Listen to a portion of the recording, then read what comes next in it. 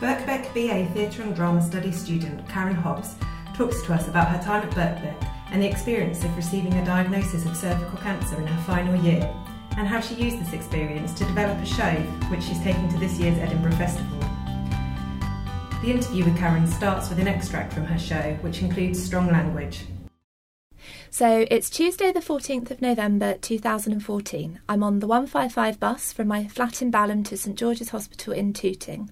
I've been bleeding in between periods and after sex for a few weeks now, and my boyfriend at the time, who for this show we're going to call Gerard Butler because he looks like Gerard Butler, although he's nowhere near as rich or successful, he said, "Oh, Karen, is it because my dick's too big?"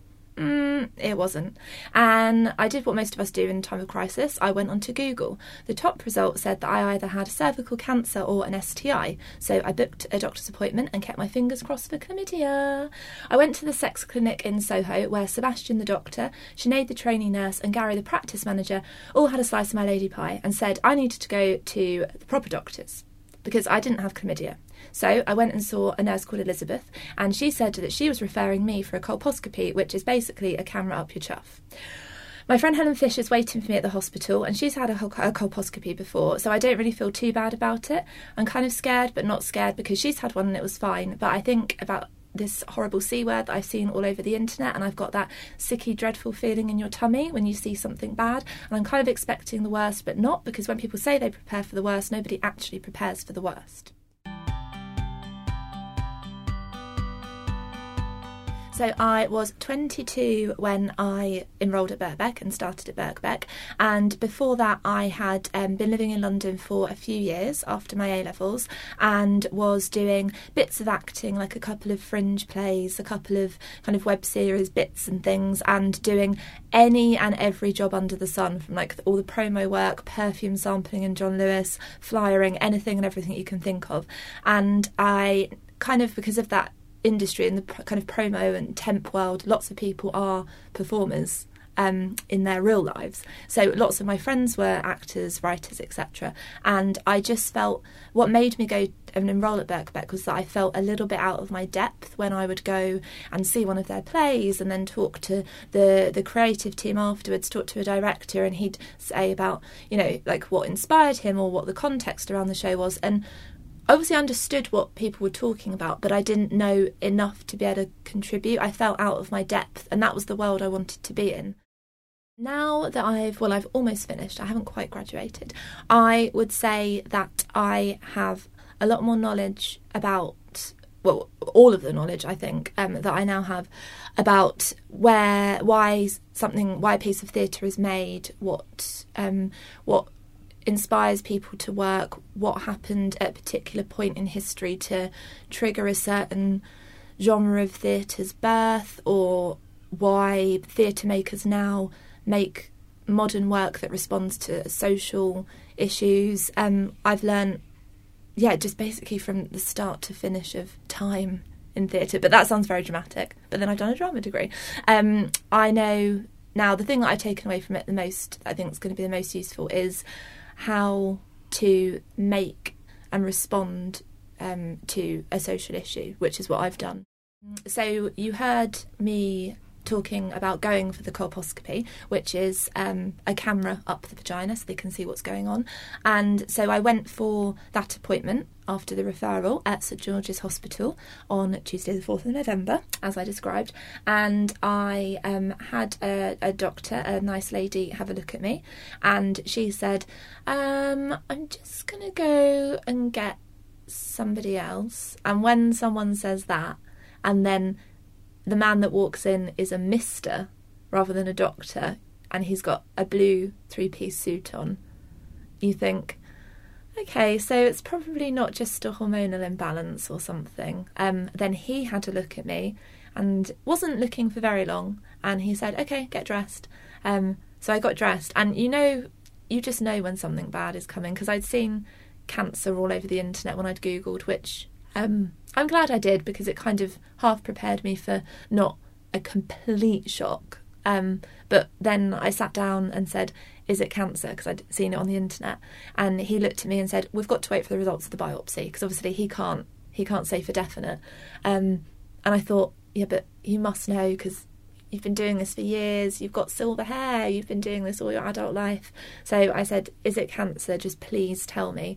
And he was saying that we just have to wait for the results, but... And then when a man in a 3-piece navy suit that's called Mr. Carter, not Dr. Carter, says but, you think, okay. So I was just bracing myself to hear it. And he said, I've been doing this for 30 years and I'd be very surprised if it wasn't cancer. And then I said a very rude word and started crying. I had classes 2 to 3 evenings a week at that point. And it was coming up for the Christmas break because it was the beginning of November. So the chances of me having... When I was finding out what stage I was and what the plan of action was, unless it was like, we have to get her into surgery right now, otherwise she's going to die, the chances of me getting to the end of the term before treatment or surgery were quite likely. So I thought, okay, so I'm not going to have to leave classes right now and then go away for 3 months and miss the end of the term. So that was good. The next day, so I found out, I had a kind of early evening appointment when I found out. The next day I emailed my tutors and said, I've got cervical cancer. So, just letting you know, I might have to, I can't pick and choose when my appointments are for tests and scans. So just letting you know, I'd always give you another heads up, kind of on the day, but I might not be able to come to some classes in the future weeks. And everybody was absolutely lovely, and they said, obviously really very sorry, but that's obviously a given, of course they are, because they're lovely people, but they said, anything you need from us, just let us know. If we can support you in any way, just keep us posted. Just basically, as long as I keep communicating with them, they can help me as much as possible. So I had a deadline due on the day I had surgery, which obviously I didn't submit because I was having surgery. And I went back to class after the Christmas holidays because I had an operation to take out my cervix and the surrounding area, kind of just as the term was ending. So it meant that the 4-week break was enough recovery time, not for me to be able to sort of roll around on the floor, but enough for me to be able to at least get to class and sit there. I was much slower, my concentration wasn't as great, and I wouldn't be perhaps as actively involved in discussions in the first few weeks back in the January term. And I didn't submit everything on time. I wish I could have, but I just didn't. And I was late with a lot of things, and I was getting quite anxious and stressed, obviously. As I'm sure lots of people do, and then especially when something bad happens. But like my tutors requested at the start of it all, I just kept them posted on what was happening. And if I couldn't finish something in time, I said, I'm really sorry, I just need a little bit longer because I'm struggling. And they were very, very accommodating, so I'm very grateful. And when it came to deciding on what we wanted to do for our final dissertation, we could either choose to do a longer research essay or a slightly shorter research essay and accompanying performance piece. Obviously, I chose the performance piece, and I thought, okay, I'd started to do stand-up comedy and do 5-minute sets about cancer, and that had been and is still, touch wood, going quite well. I'm enjoying it, and I thought, okay, what can I do in my dissertation and final piece that relates to what I'm doing now, as in writing the blog and performing stand-up? And then I thought, hang on, the whole kind of point that is being hammered home to us in a very nice way was that it's important in contemporary theatre to make things and respond to like social or political issues that are going on, and to use theatre to make a change. And the biggest response that I'd had from my articles and blog that I'd written was that lots of people are so embarrassed to go for their smear tests, because it is embarrassing to show your vagina to a stranger. I get it.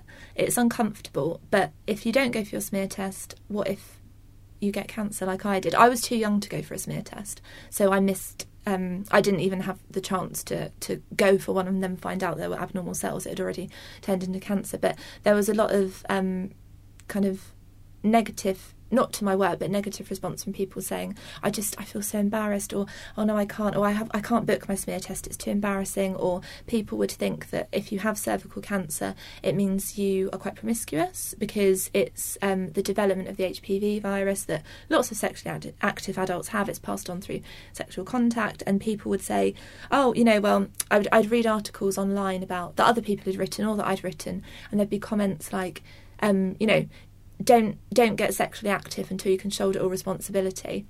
But you can get HPV once from using a condom, so it's just not true. And even if it were true and you were promiscuous, so what? It doesn't matter, as long as you look after yourself and don't hurt other people.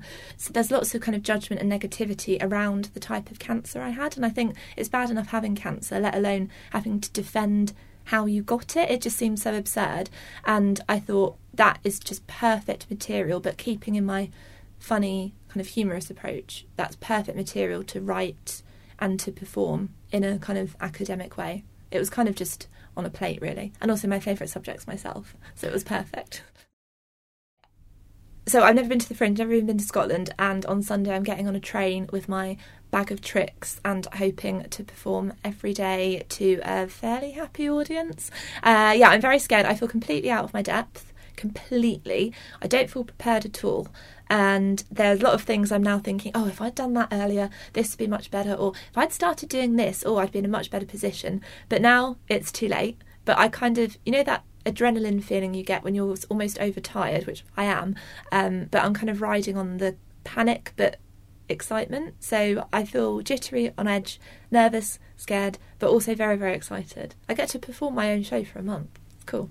What next after Edinburgh and after Birkbeck? So if the show goes well in Edinburgh, which I hope it does because the previews in London were kind of well received, which is nice, I would like to carry on performing the show in various theatres, or even for events that are around like the issues that I'm discussing.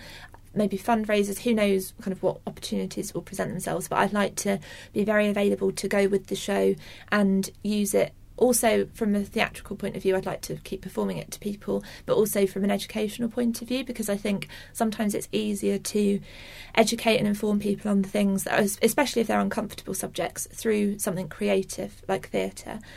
So I am going to the Women in Comedy Festival in Manchester with the show at the end of October, and pending one final email, the Calm Down Dear Festival at the Camden People's Theatre at the beginning of October. And I would like to speak to people, not in a theatrical sense, but just in a more public speaking way about my experience. And I just basically want as many people as possible to not be uncomfortable with saying the word vagina, not be uncomfortable with showing their vaginas to strangers in whatever capacity they would like to, but particularly a smear test. And I think the more we can talk and laugh about things, the more awareness we can raise, and which ultimately, it sounds dramatic, but it would save lives. So I'm going to save lots of lives.